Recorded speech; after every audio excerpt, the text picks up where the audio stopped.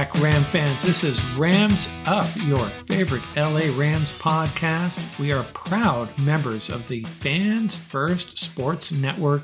That's fansfirstsports.com. You can also follow us on YouTube. Our channel is at LA Rams Up. I'm your host, Mark. You'll hear from my co-host, Tom, on occasion as well. Hey, we're not Rams insiders. We're just longtime fans who love talking about our Los Angeles Rams. Let's get to it. Welcome back, Ram fans, episode 328. No, it wasn't the nice, relaxing Sunday we all hoped for.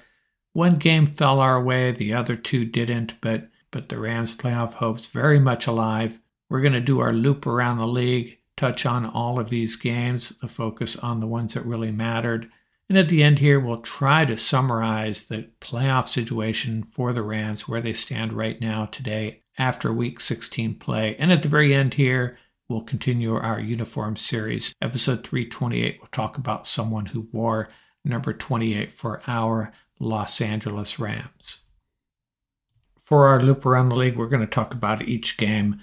And then at the end here, we'll try to capture the playoff situation in both conferences. Starting to get a little bit clearer, but NFL's got to love this. A lot of important games in Week 17, and there will be in Week 18 as well.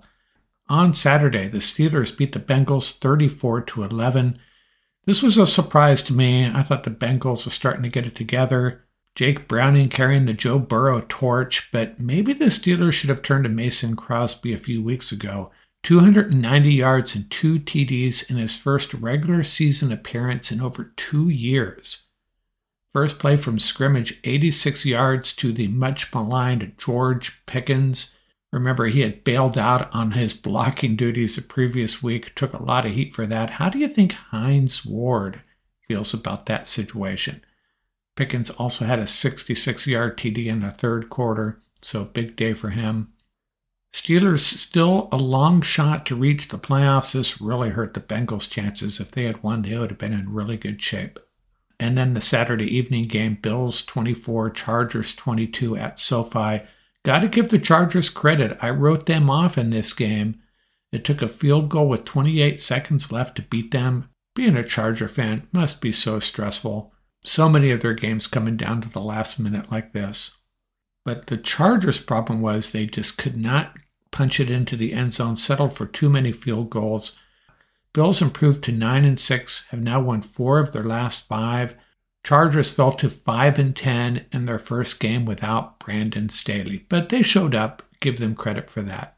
Sunday morning games, usually when the Rams have a Thursday night game, Sunday is a nice, relaxing day of football, but I found that not to be the case. Trying to follow 3 games that impact the Rams' playoff chances, found that to be just as stressful as watching my Rams, but at least one of those games went the Rams' way. Before I move on, I wanted to mention, Tom Brady complaining about the quality of play in the NFL this year. I think he's primarily talking about offenses and quarterbacks. You can't talk about one without the other. Here's a list of quarterbacks who started and or finished games this week. Mason Rudolph, Jake Browning, Easton Stick, Nick Mullins, Gardner Minshew, Taylor Heineke, Trevor Seaman, those last 3, they're kind of the same guy, Bryce Young, Joe Flacco, Case Keenum, Aiden O'Connell, Tommy DeVito, Bailey Zappi, and Jacoby Brissett. Well, there you have it. We'll get through the less meaningful games first here.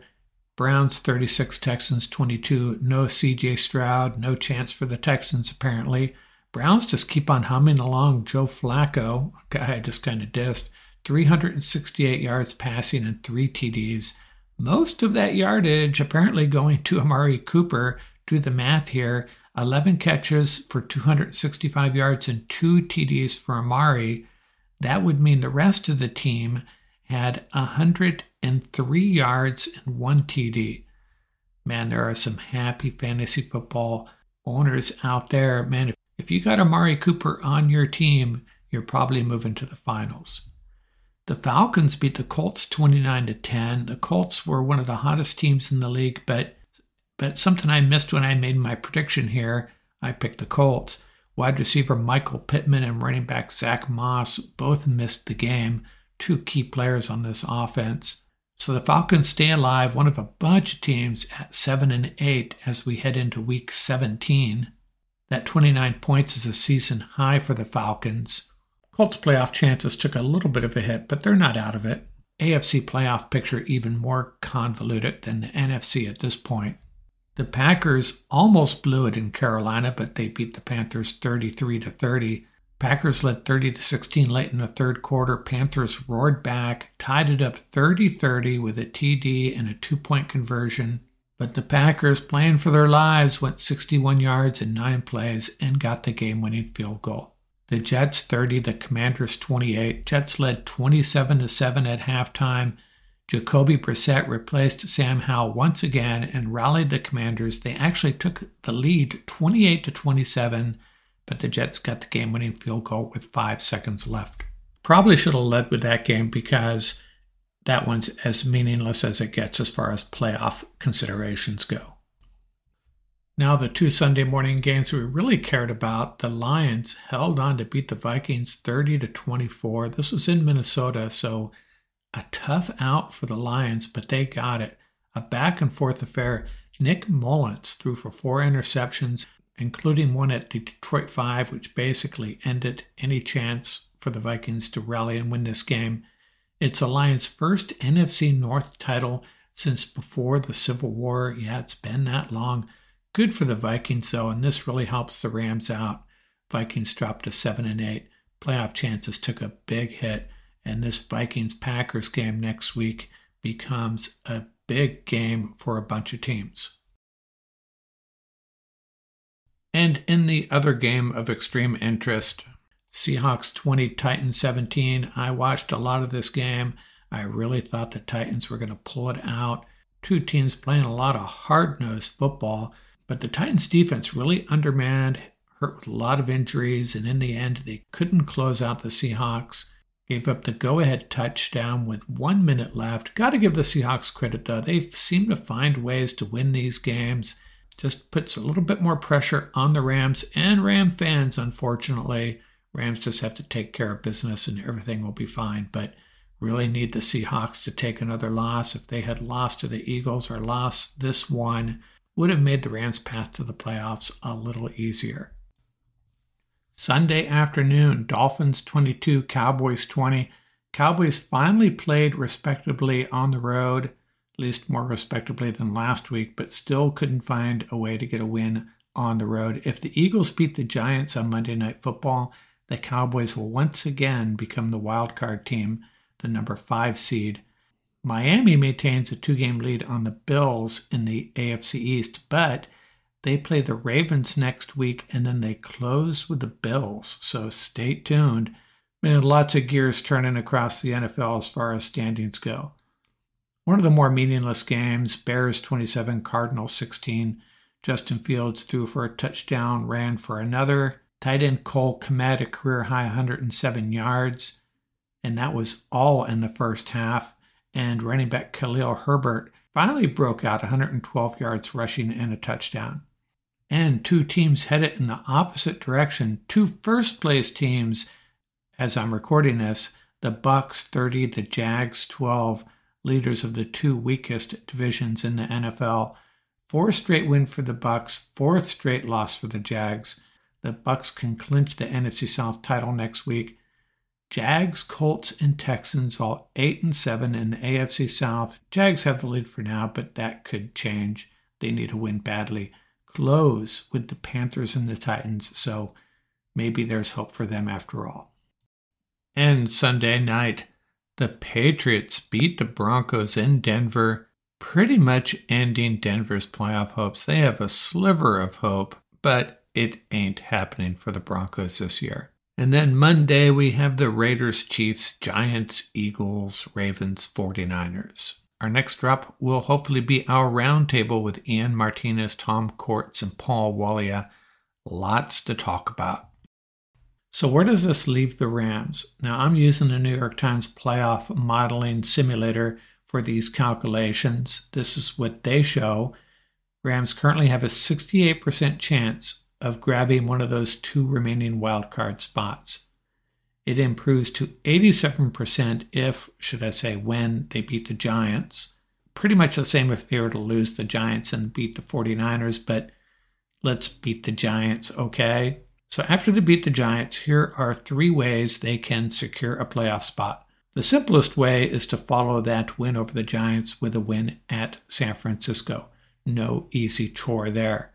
Another way is, let's say you go ahead and lose to the 49ers, but the Vikings beat the Packers in Week 17, and then the Lions beat the Vikings in Detroit Week 18. The problem is, how motivated will that Lions team be? Could potentially be a seeding on the line, but they've already clinched the division title. And the third way is, after they beat the Giants and let's say they lose to the 49ers, the Steelers or Cardinals beat the Seahawks. According to the New York Times, that's how the Rams get in.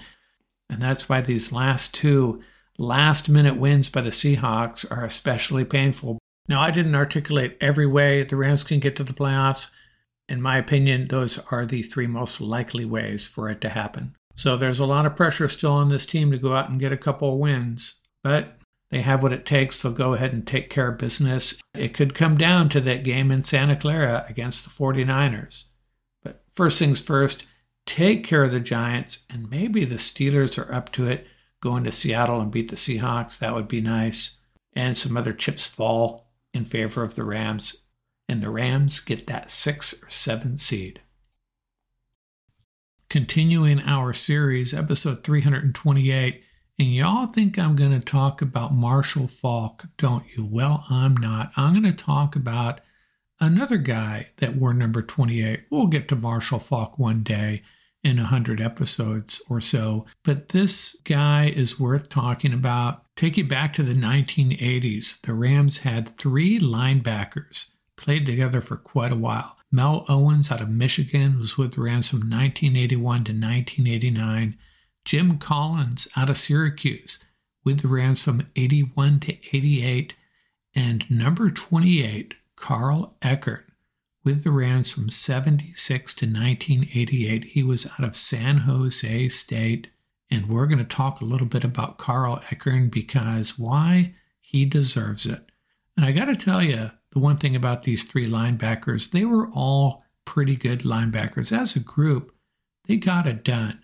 Workhorse type linebackers, not a lot of flash, all great tacklers, very reliable, played for some pretty darn good defenses. As for Eckert, 6'3", 223 pounds, drafted by the Rams in the 5th round of the 1976 draft, ended up playing in 166 games for the Rams, retired on August 1st, 1990.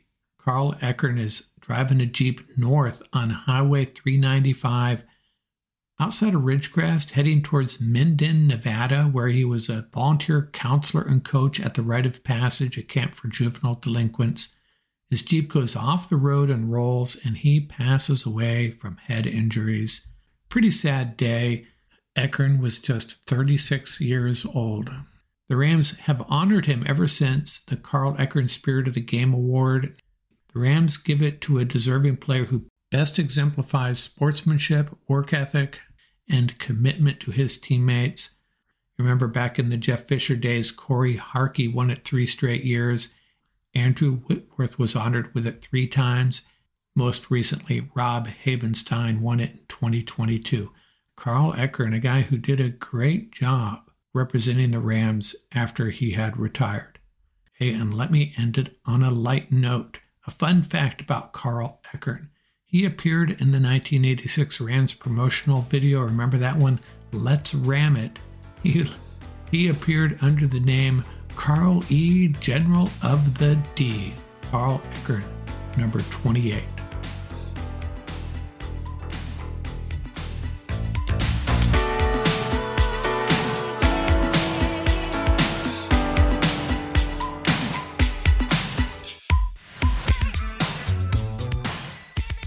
That's going to do it for this episode.